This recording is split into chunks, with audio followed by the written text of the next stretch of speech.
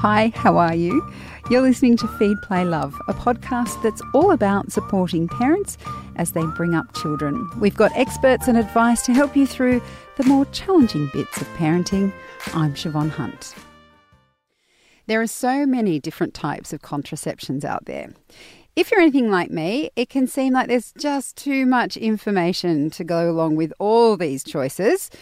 And because I'm not an expert, we have found someone who is. Joining us is Dr. Sneha Wadhwani, a GP and mum of 2 girls. And Sneha is here to take us through the more longer-lasting and reversible forms of contraception. Hi, Sneha. How are you? Hi, good, thank you. So what types of contraception are medically classed as long-acting and reversible? So there's really three types. The IUDs, actually there's 2 types. The IUDs, of which there are 2, and the contraceptive implant. So the IUDs include the copper type, which has no hormone in it whatsoever, and the Mirena, which has a little bit of progesterone in it. And then the implant, which is the rod that goes into your arm, usually under the skin, which is also a hormone. And when you say reversible, that just means they take it out and everything is as it once was? Absolutely. These contraceptives work on a slow release of hormone if they're using a hormone, or rely on a mechanical mechanism of stopping pregnancy, such as with the copper IUD. So in that sense, when we take them out, either the hormone levels will fall very quickly, usually within the 2 to 3 weeks after having had it removed, or you're removing the mechanical device, such as with the copper IUD, which makes them far more reversible than, say, taking the contraceptive pill. And they're both considered long-acting? Yes, so the copper IUD, you can get a 5-year version and a 10-year version, and the Mirena is also 5 years, and the implant is 3 years, so very long-lasting. And I might add, also quite cost-effective, certainly with the Mirena and the implant. These are available on the PBS, so you pay a flat rate of sort of $38 for those products. Obviously, there's fitting charges and what have you, but if you calculate that over 5 years or 3 years, it often comes out far cheaper than taking a more immediate release or shorter acting contraceptive. So some people might be a little bit freaked out about the idea of having this in their body for such a long period of time. What's involved? Firstly, how does it get put in, and why does your body not reject it? Yeah. So we probably should start with the implant because that's the less challenging of the two Yes. to insert. So the implant is essentially a plastic device made out of a PVC type of plastic that's non-biodegradable. So it sits under the skin and doesn't really move anywhere.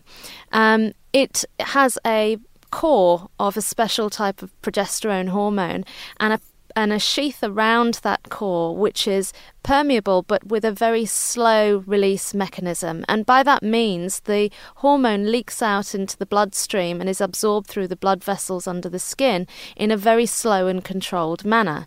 Now, generally speaking, I've never seen a case of it being rejected.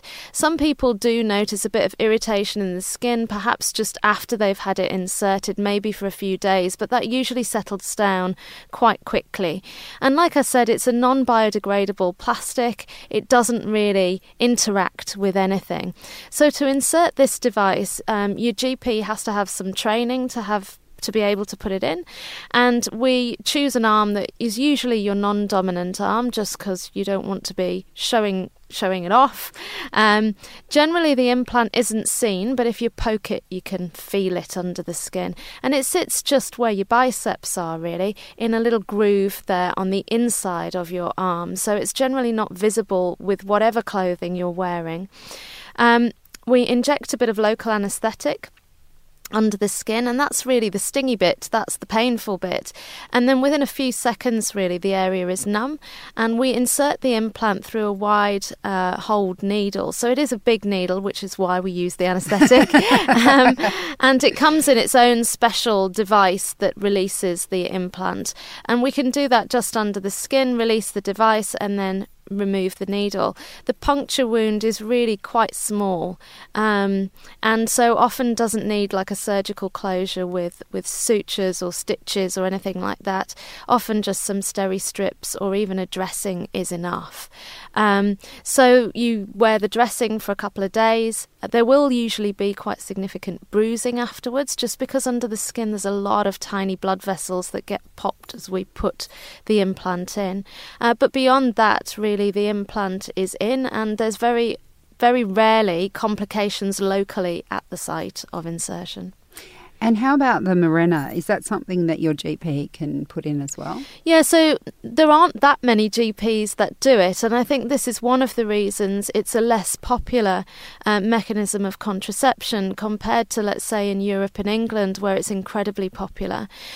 So again, your GP needs training to do it. And these are devices that go up inside the uterus. So I often describe it to my ladies as a procedure that's a bit like having a pap smear with a really bad period pain. I don't know why I'm laughing. That sounds terrible. But the good thing with it is it takes 10 to 15 minutes to put in, and then you've got 5 years of contraceptive protection. So really it's can be a small price to pay, I guess, depending on how you look at it. So the procedure involves, I guess the prep is a bit like you having a pap smear. So your GP would clean down there for you, insert a speculum just like you have with a pap smear, and then do the procedure through the cervix.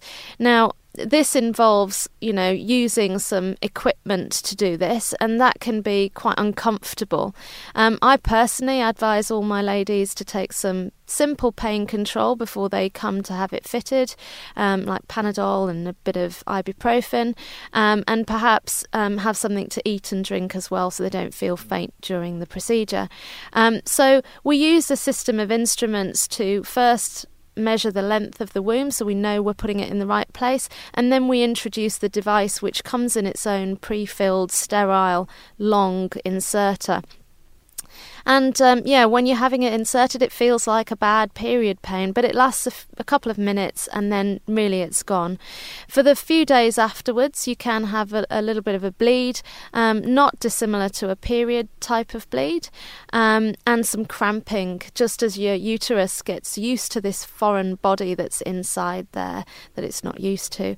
But once that's settled down, usually the bleeding will decline. Some women don't bleed again. So a lot of women who have the Mirena inserted can have no periods in about 70% of cases, and the remaining will tend to have much lighter periods. For those women who have heavy periods before the insertion, it can take a while for the bleeding to settle down, so maybe up to 4 months, and they can have some spotting during that time that starts off a bit heavier post-insertion and then peters out slowly. But so we do need to give it time to settle down, and the reason for that is the Mirena is the one with the hormone. So as well as acting as a mechanical device to kind of block the fallopian tubes and do all the other things that the IUD does, it also thins out the lining of the womb and makes that lining inhospitable to an embryo that might want to implant. Equally, the progesterone will also thicken the mucus on the cervix so the sperm can't swim through it. So it's a pretty clever device. It blocks the tubes, it does those 2 hormonal effects we've just discussed, and it also has a tiny bit of copper in it which kills sperm as well. So it really works in 4 ways, which makes it pretty effective. And if someone was looking at both of these options, how do you make the decision? Like, how do you guide your women to choose either the Mirena or the implant, or the IUD or the implant? So the IUD is obviously just a non-hormonal alternative to the Mirena. And I guess that plays a part as well. So some women vehemently feel they don't want any hormones in their system, and that might push them towards the copper IUD, because with that, of course, there are no hormones. It's acting purely on a mechanical level, and the copper in the device is also killing sperm. So that might be their choice because they don't want to take any hormones. However, with the copper IUD, you need to be aware that it can cause slightly heavier bleeding. it tends to be regular but can be a bit heavier. So that might be one factor that guides you. Other factors might be, whether you've had children or not. Some of our younger ladies who haven't even had pap smears yet or haven't started having sex yet, may want to use the implant as a preferred option before they start being sexually active. And equally with, women, for example, who just don't like the idea of having something inserted in the uterus. For them, it's more appealing for the implant to go in the arm. The other thing that is a factor is whether or not your periods are heavy. If you've got heavy periods already, then the Mirena could be a great option for you because it would kill two birds with one stone. Equally with the Mirena, the hormone really is just released locally inside the uterus. Less than 2% of that hormone gets into the bloodstream. So if you feel like you're quite sensitive to hormone but you've got heavy periods, you might want the benefit of the Mirena to control the bleeding but without the systemic effects of hormone going around your body. So there could be lots of reasons that you would make that choice, but really talking to your doctor and to help you navigate those choices is the best thing. You mentioned that with the Mirena there can be spotting after you've had it inserted. What are the other side effects that might be associated with the Mirena and the IUD and the insert? Yeah, so with the Mirena and the IUD, the copper IUD, the side effect profile is really quite low because you've either got no hormone or incredibly small amounts of hormone getting into the bloodstream, and therefore the side effect profile tends to be low. So with the copper IUD, it's generally heavy, painful periods. With the Mirena, it tends to be, like we said, spotting initially to start with, and then very sparse periods that may be irregular. And that can be a problem for some women because they don't know when they're going to get it. There are the few women who do have, difficult bleeding with either the copper or the Mirena, so falling into a very small proportion of people who have side effects. With both the IUDs, there are risks associated with insertion as well, and those need to be borne in mind. So those can be infection and expulsion. So expulsion meaning the uterus just doesn't like it and pushes it out. And even perforation of the uterus. So sometimes this can happen during the procedure. It's rare that would happen, less than 1 in 1,000, let's say, for that. But sometimes, rather like a splinter under the skin, the body can try and work this foreign body out of the organ that it's in. And so sometimes we find that the Mirena or the IUD can be pushed out through the top of the womb and lying in the pelvic cavity. Ew. And that can be quite serious. In most cases, it's a case of, having a procedure like a laparoscopy to remove the device, which, yes, sounds big, but it's rare for it to happen in the first place.